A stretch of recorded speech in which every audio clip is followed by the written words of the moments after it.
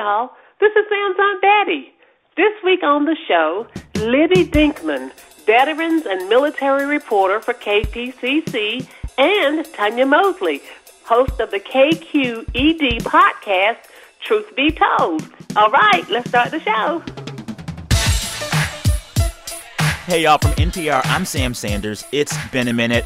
Happy weekend to my listeners and to my guest, Tanya Mosley, joining us from the Bay Area, host of the KQED podcast, Truth Be Told, an advice podcast for people of color, and just named host of NPR and WBUR's Here and Now. Congrats, Tanya, and welcome. Thank you, Sam. How'd you find the time to be with us today? You're so busy. We're not going to go there. Yeah. I'm also here with Libby Dinkman. She covers veterans and the military for NPR member station KPCC. Thank you for being here. Hey, Sam. Great to be here. Yeah. So this song, it's one of the best songs to karaoke to of all time, Return of the Mac by Mark Morrison.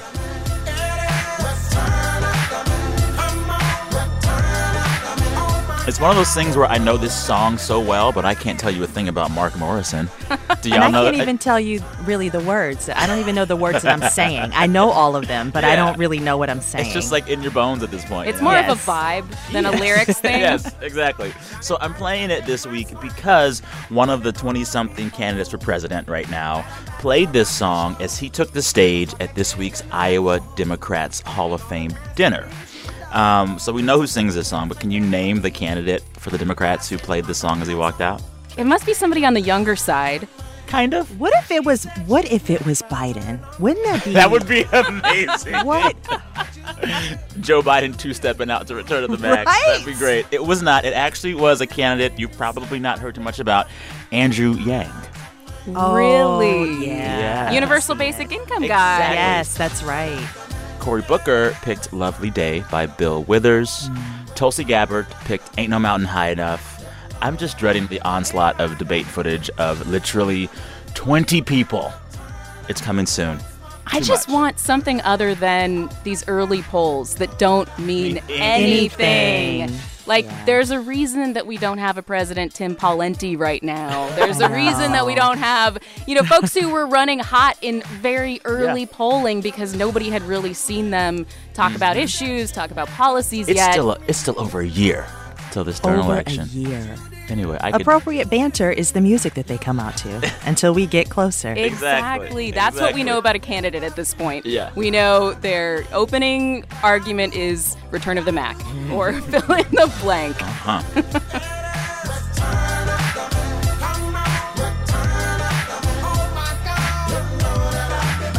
right, we're going to start the show as we always do. I'll ask each of my guests to describe their week of news in only 3 words. Tanya, you're up first. Tug of war. Tug of war. Okay, what are you talking about?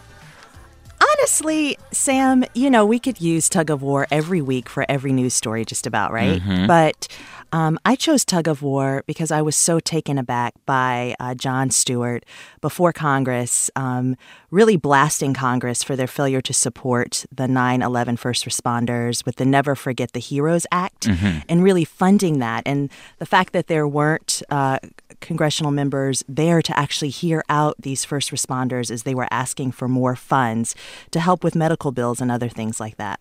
Yeah, it was really riveting tape. So we know that Jon Stewart, former host of The Daily Show on Comedy Central, he's been involved in issues around veterans and 9/11 first responders for years.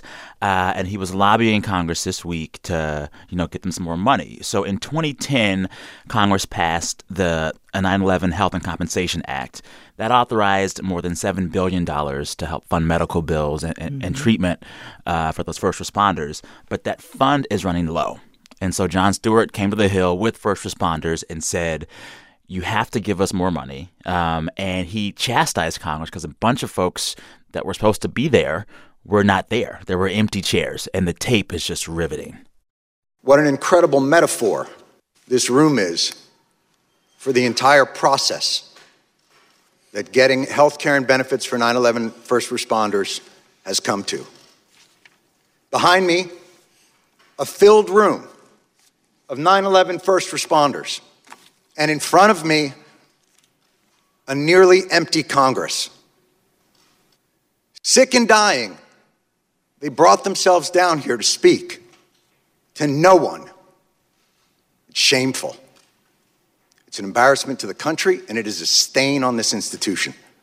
It's hard to tell what's going to happen with this bill because who knows what the Senate will do. But do we know at all what the Senate's thinking about this? It seems like it might pass the House soon, but there's still questions about whether or not Mitch McConnell even brings this thing to the floor. That's right. I mean, I actually think he said a few days ago he hadn't thought about it. It's a very important issue, but there's so many other issues that he's thinking about as well. So we will see what will happen. There's really, as you said, we don't really know. We know that it's moving forward. Yeah. Do you guys think that part of the reason that hearing room was half empty, they said most of the members who were present were on the Democratic side and a lot of the members who were not present were Republicans. Mm-hmm. When you look at a speaker like Jon Stewart, and he did have a history of skewering Republicans. Skewering Republicans. He made a career out of it, you know? And even though he's on this issue now that seems like a bipartisan and really something that everyone can get on board with, he does have a history of using Republicans as a punching bag. But, I think about the everyday people. This is the part of politics that people hate. To know that it's this kind of thing that would stop our representatives from going and hearing about something that's so vitally important and taking action on it because their feelings might be hurt. You know, that is a thing that I think a lot of people find infuriating. That's true. Libby, do you have 3 words? I do. My 3 words are 12 fewer veterans. And it has to do with veteran homelessness. So I cover veterans in the military at KPCC. And last week, you may have heard, we got a big report out on the state of the homelessness crisis in Los Angeles. And the top line numbers were kind of staggering. They really were. 12% increase across the county for the homeless population in LA, 16% in the city. Except on the veterans front. I take this one slice of the population because veterans do experience homelessness at a higher rate than the civilian population. Yeah. And so when we look at the veterans numbers in Los Angeles, in the face of big increases across other groups in LA County, the veterans numbers stayed at about 3,800 between 2018 and 2019. And that 12, what was that? That 12 was between 2018 and 2019, there were 12 fewer veterans counted out on the streets. So it doesn't sound like a lot. It's just 12 people. But it is just a sign of how serious this humanitarian crisis is across Los Angeles and how they have to take the wins as they come. Are we seeing improvements for veterans and homelessness across the country as well? Yeah. If I was talking about the national homeless picture, I would say besides California and some West Coast states, we've really seen this massive success over the past 10 years. With veterans? With veterans. Okay. There is, since 2009, the number of veterans on the streets has been cut in half. Okay. It used to be 75,000, close to 75,000 veterans. It's now more like 38,000 veterans. Many states actually have declared that they are at functional zero veteran homelessness. Wow. Delaware, Connecticut, smaller states, a number of communities. It's really impressive. And it's been this huge effort, and it's consistent federal funding for housing vouchers, for transitional housing in communities. And it's also, according to service providers I've talked to, been a philosophy change towards something called housing first. I keep hearing about this. Yes. And so this is the idea that, like, you can't fix anything else until they're just in a house somewhere first. Yeah, it comes from the idea that you don't have to be totally sober and passing drug tests and already in mental health treatment in order to get into housing. What we want to do is get folks into a stable situation so they can have a launch pad to work on all those things. Yeah. So again, nationwide, the picture is really promising. Los Angeles has just not kept up, and it is this stubborn outlier that has 10% of the total veteran homeless population. Is in LA. Yeah. Wow. Well, and the thing that I just, like, continue to think about when it comes to being homeless in Los Angeles, the majority of new homeless folks, they're just homeless because the rent was too high. It's not addiction. It's not mental health. They just literally could not pay rent. Yeah, they're getting pushed off the end of this economic ladder. Yeah. It's just this, I think of it as like the boulder that we're rolling up a hill and more people are getting pushed off the edge. Every day. Every day. Ugh. You're listening to It's Been a Minute from NPR, the show where we catch up on the week that was. I'm Sam Sanders, here with two guests. Libby Dinkman, she covers veterans and the military for NPR member station KPCC. Also here with Tanya Mosley, incoming host of NPR and WBUR's Here and Now. Y'all, I have 3 words. What are they, Sam? I know, I'm waiting in anticipation. Anticipation. My words are socialist or nah. So this week we saw Bernie Sanders, a candidate for president, Vermont senator. He made a major speech endorsing his brand of what he calls democratic socialism. And the speech was thought to kind of help him gain ground with the progressive wing of his party, which has kind of been gravitating towards Warren these past few weeks. So Liz Warren has been ahead of Bernie Sanders for second place after Joe Biden in 2 new polls this week. And the question is, what type of progressive message does that progressive base want? You know, so you see Sanders say, I am a democratic socialist. But you see Warren, who advocates a lot of the same policies as him. She says, I'm not a socialist. I believe in markets. I want to, police this stuff more, but I'm a capitalist. And so there's a big question about what kind of branding these progressives want. It's been interesting to watch. Yeah, and I do think Elizabeth Warren echoes a lot of what Bernie Sanders is saying about wealth being concentrated in too few hands, about the issue of working class Americans not being able to get by. But her solutions are within the system of capitalism and within the system we have, whereas Sanders is more about let's remake private health care, or let's remake this, this whole system. I guess that's where they separate, but I don't know that he's clearly defining that yet. And Elizabeth Warren just has policy after policy she's coming out with every week, bringing out a new policy, and other candidates are sort of left to scramble to put something together. Go ahead, Tanya. Oh, I was just going to say, is there power to his punch in this idea of political revolution? I'm thinking about during the last election, and he was trying to really get ordinary people involved in politics, really pushing against the corrupt elite, as he called them. Is that a message that really resonates when we have this landscape of folks who are using this same type of language and they have more specific plans in place on how they will implement all of these ideas? Yeah, well, I just am always intrigued when we see certain events in politics reveal that a group that we thought was a monolith actually is not. All right, we're going to go to a break. Coming up, we talk to a reporter covering a sexual abuse crisis in the church. Not the Catholic Church, but the Southern Baptist Convention. She tells me how that's changed the way she thinks about her own faith. After the break, I'm Sam Sanders. You're listening to It's Been a Minute from NPR. This message comes from NPR sponsor Capital One. With the Capital One Saver Card, you can earn 4% cash back on dining and entertainment. That means 4% on checking out that new French restaurant and 4% on bowling with your friends. You'll also earn 2% cash back at grocery stores and 1% on all other purchases. Now when you go out, you cash in. Capital One. What's in your wallet? Terms apply. Support also comes from the Netflix original podcast, Tales of Your City. Partnering with independent queer storytellers, the podcast is an exploration of queer identity and community across New York, San Francisco, and 4 other cities in America. The podcast name is adapted from the beloved book series Tales of the City by Armistead Maupin and the new Netflix limited series of the same title. Listen to Tales of Your City now, with new episode drops every Monday. I'm Gregory Warner. On Rough Translation, we follow a rescue mission in real time after an Iraqi photojournalist goes missing on the front lines. We don't believe it. I don't believe it. He leaves his family and his friends to try to save him. When he said, "Who is this?" or "Who are you?" they respond, "We are the Islamic State." From NPR's Rough Translation, listen and subscribe. We are back. You're listening to It's Been a Minute from NPR, the show where we catch up on the week that was. I'm Sam Sanders, here with two guests. Libby Dinkman, she covers veterans and the military for NPR member station KPCC. Also here with Tanya Mosley, incoming host of NPR and WBUR's Here and Now. Tanya, Libby, have either of you, both of you, covered any aspect of the Me Too movement in your work? I have. Libby? Yeah, I haven't reported specifically on it, but of course, like any woman in the workplace, I've been watching it very, very closely. You know, this Me Too movement, it has kind of made its way through all types of communities and places and spaces.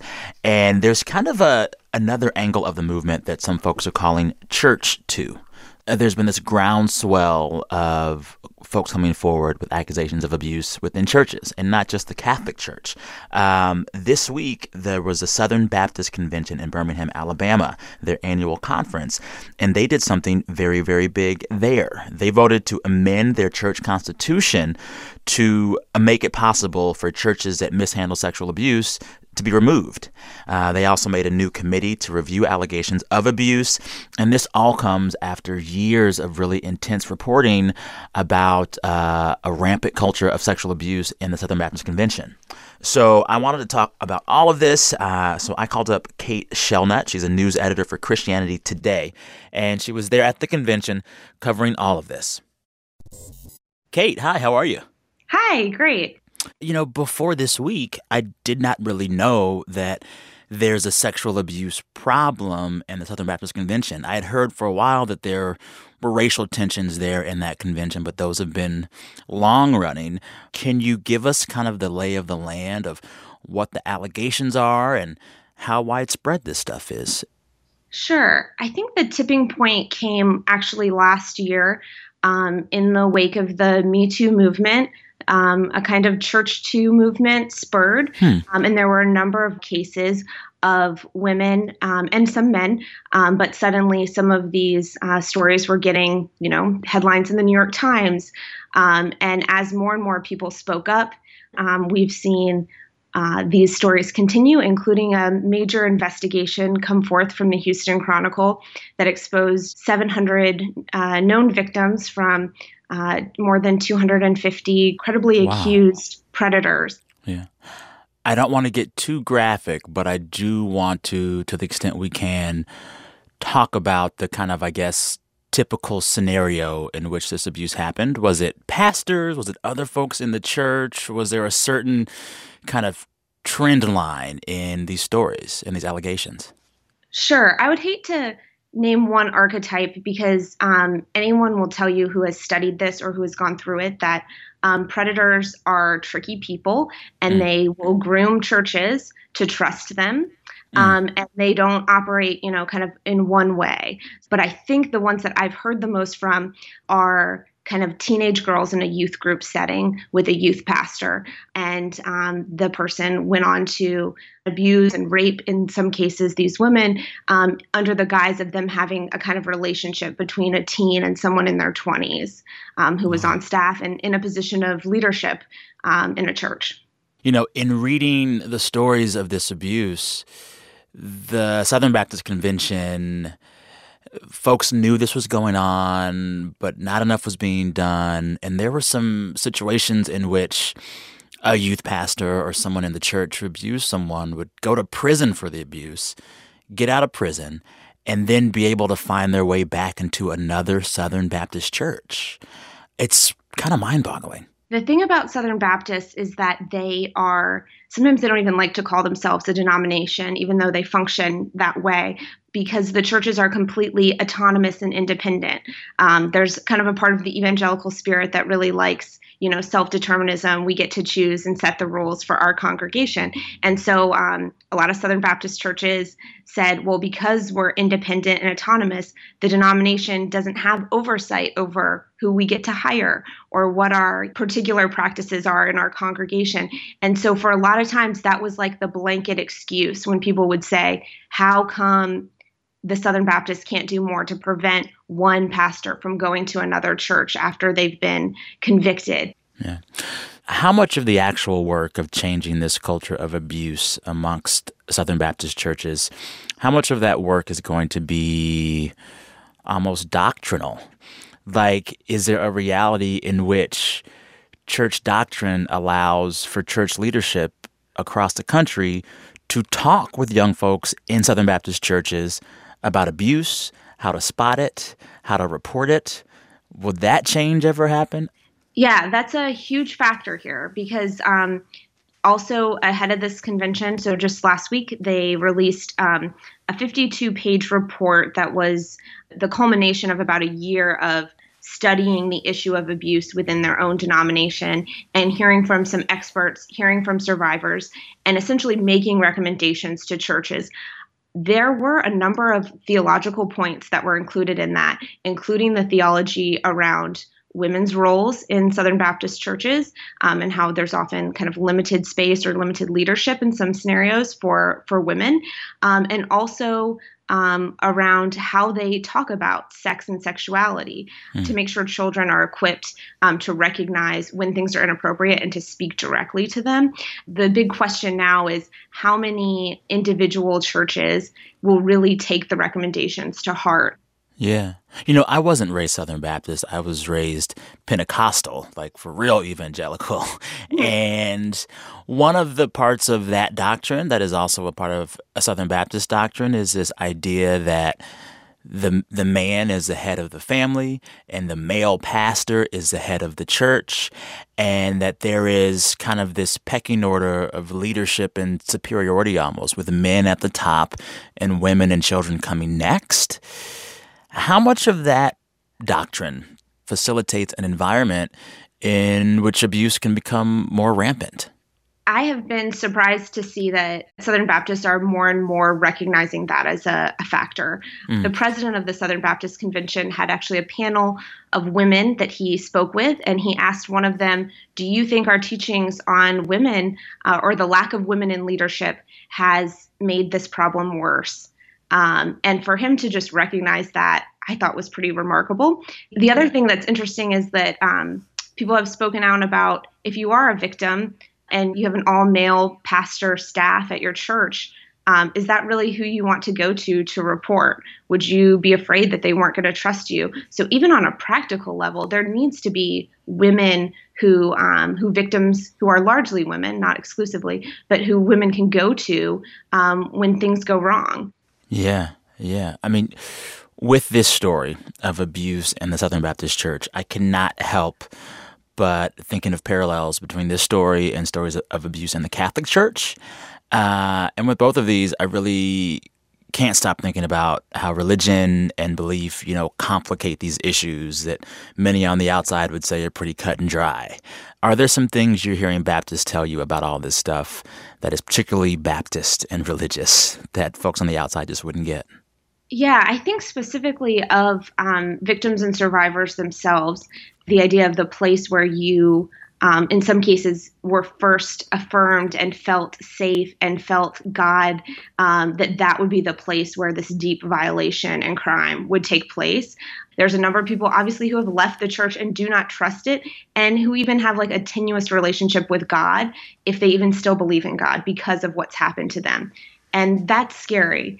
On the other hand, there's also women who have spoken up about the idea that, even though the church is where the worst thing in my life happened to me, it's also the only way that I could have gotten out of that. Even when people didn't believe me, even when I was in my darkest place, I really felt God knew me and saw me there.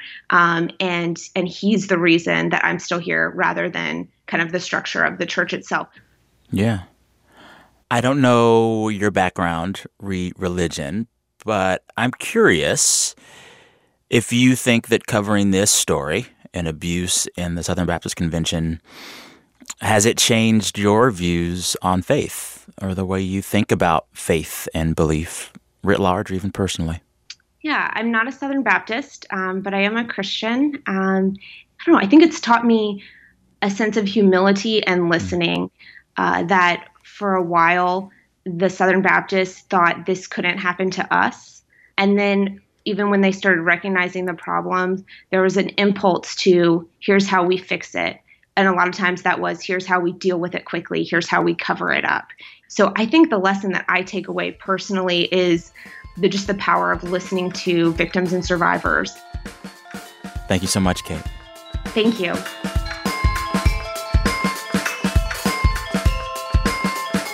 Thanks again to Kate Shellnutt, news editor for Christianity Today. You're listening to It's Been a Minute from NPR. I'm here in studio with Tanya Mosley and Libby Dinkman. there's a lot there to unpack. Because if something bad happens to you and you're just out living your life, you say, well, something bad happened to me. But if something bad happens to you in a place that you trust, like the church, you say, did God do this to me for a reason? Did I deserve it? Who did I fail? It must be my fault. All of these issues are exacerbated by this certain type of guilt that just can feel very specific to faith, if that makes sense, you know? You know what it really feels like is if there's abuse in the family. Yeah. The other thing that this conversation really brought back to me was the issue of purity culture in churches. And I think back to Elizabeth Smart, who has talked a lot about the abuse that she suffered when she was kidnapped. And she is a member of the Mormon Church. So it's a different denomination. But her conversations when she got back about how teachers were still telling her that if she lost her purity, she was to be discarded, that no man would want her. Yeah. And so I think that that's another factor in talking about this Baptist church situation or anything to do with faith, because there's this added expectation that you're saving yourself and that if abuse happens, what does that mean about you, about your worth? Exactly. All right, it's time for a break. When we come back, we'll play my favorite game, Who Said That? BRB. Support for NPR and the following message come from Penguin, publisher of Turtles All the Way Down by John Green, author of The Fault in Our Stars. Turtles All the Way Down is about one girl's struggle with anxiety and the support she receives from family and friends on her journey of self-acceptance. People magazine calls Turtles All the Way Down a tender story about learning to cope when the world feels out of control. Now available in paperback wherever books are sold. A language was about to die. Once it gets wiped out, that's it. We will have nothing in our language to pass to our children. And the people trying to save it were still learning how to speak it. And we had to hurry up. Time was working against us. We were like 100 years late, you know? It's Code Switch. Listen and subscribe. You're listening to It's Been a Minute from NPR, the show where we catch up on the week that was. I'm Sam Sanders here with two guests. Tanya Mosley, host of the advice podcast Truth Be Told and soon-to-be host of NPR and WBUR's Here and Now. And Libby Dinkman, she covers veterans and the military for NPR member station KPCC. Tanya, give us a piece of advice right now. Go. Quick and easy. Always drink your coffee in the morning. Okay. As opposed to night. Right. As opposed to always when you wake up within 30 minutes. I'm learning this. I like that. I'm going to give both of you some advice about how to play this next game. Who Said That? My advice is, don't worry about it. It's just a game and there is no prize. Anyway, with that, let's begin. My favorite game, Who Said That? Ooh, and been saying that. Who said that? Is there really no prize? I mean, bragging rights. I mean, I showed up. I showed up for this taping. I'm expecting some kind of a prize. We will give you a participation trophy. You know the game. It's really simple. I share a quote from the week. You have to guess who said that or just get a keyword. Tell me what story it's about, etc. We'll do 3 of these. Let's go. Ready? First quote. I think to be respectful to opponents is to play hard against opponents. Who said that? Biden. No. There was a big sports issue. I'm going to say Megan Rapinoe. What sport? U.S. Women's National Team Soccer, of course. That's it, yes. So that was actually Jill Ellis. She's the coach of the U.S. Women's Soccer team. And she was responding to critique of her team after some critics said that the women went too hard when they beat Thailand in the FIFA World Cup 13-0. Nope. And not Ellis wrong. said, if this was a 10-0 in a men's World Cup, would we get the same questions? She said, as a coach, I don't find it my job to harness my players and rein them in because this is what they've dreamed about. This is it for them. This is a world championship. This gets me so heated, Tell Sam. me. Can you tell? I'm sitting up in my chair, leaning forward because this is the World Cup. It's not Make Best Friends Cup. It's not, I want to take care of everyone else's feelings cup, which is what women are always asked to do. Yeah. It's the World Cup. World Cup. This is a situation that these women have trained for their entire lives. And if they're good, they're good. They're amazing. This has been a pent-up situation for years and years of training, years of qualifying. They've been isolated in training camps. They are letting go, finally, letting loose.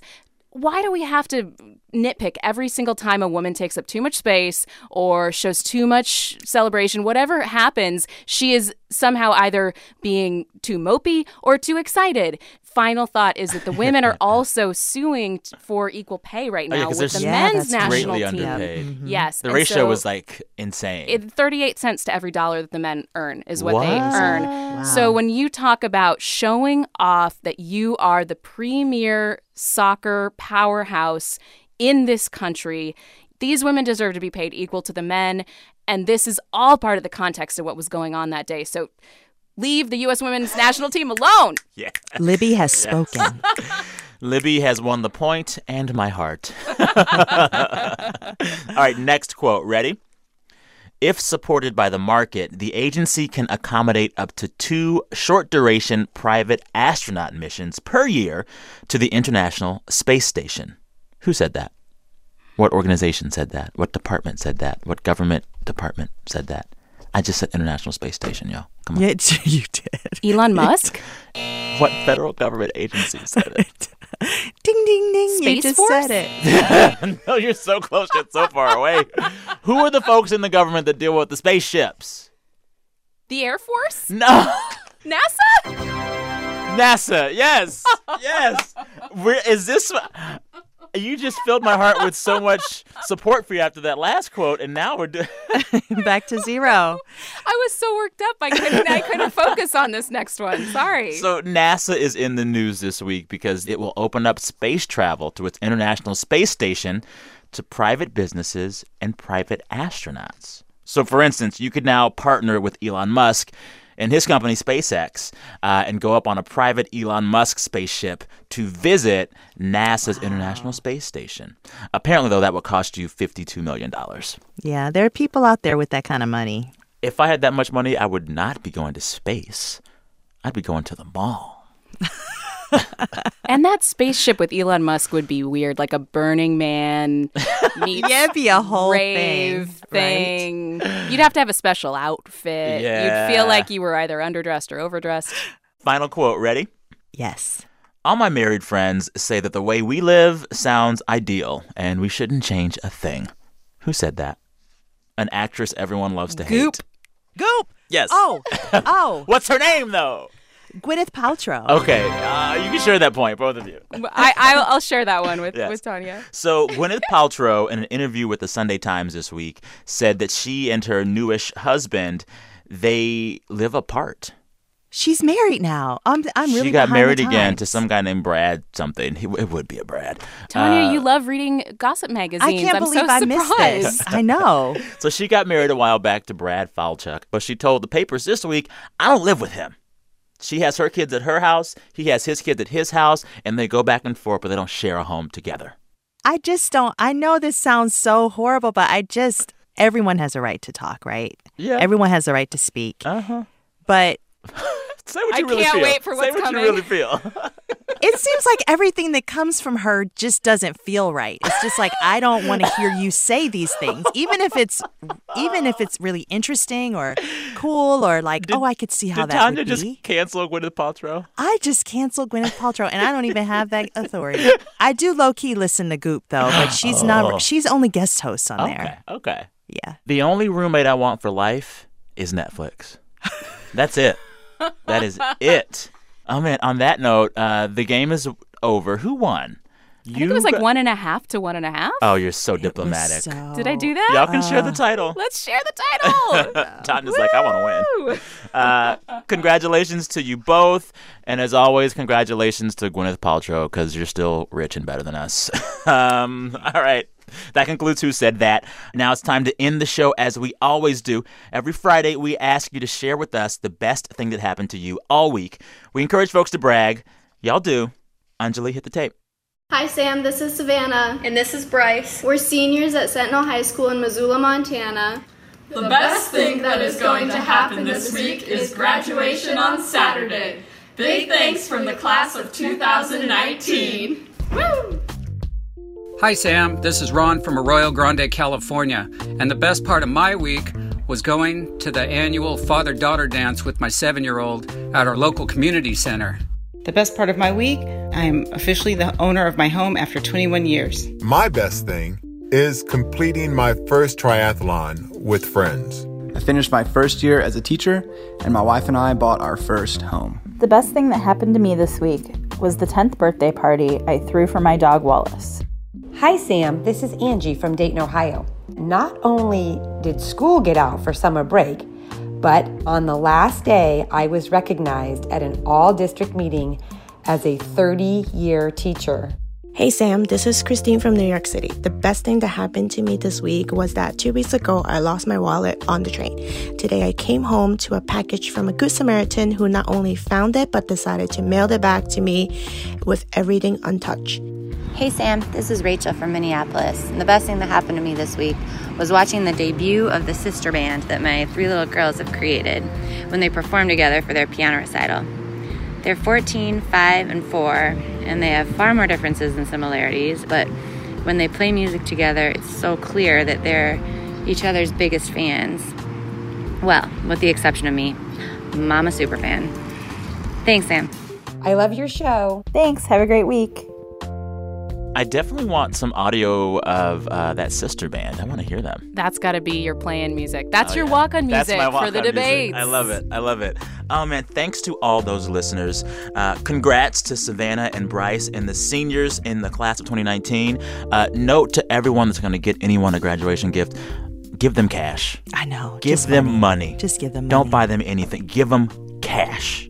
Thanks to all the other folks you heard there, too. Ron, Kathy, Christopher, Douglas, Jennifer. Happy birthday, Wallace the dog.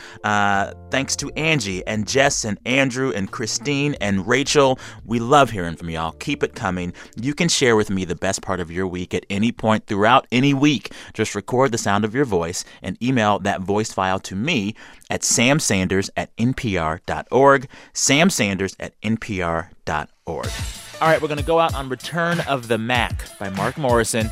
This was the walk-on song for Andrew Yang when he took the stage in Iowa this week as one of the 27,000 candidates for president. Warren walked out to 9 to 5. Love it. Love it. Get a little Dolly Parton in my life. That's right. All right. Many thanks to the entire team that helps make It's Been a Minute happen. The show was produced this week by Brent Bachman and Anjali Sastry. We had additional production help this week from Thomas Liu. Our fearless editors are Jordana Hokeman and Alex McCall. Our director of programming and drinker of Diet Mountain Dew Code Red is NPR's Steve Nelson. Our big boss is NPR's VP of Programming, Anya Grundman. And special thanks to Kate McMurrin for engineering help from KQED in San Francisco. All right, till next time. Thank you for listening. I'm Sam Sanders. Talk soon. This song kills at karaoke. Like, take my word for it, all of you. Everybody. More than Cher kills at karaoke? Oh, yeah, totally. Right. This is because people are dancing. They don't even care how you sound. Yeah.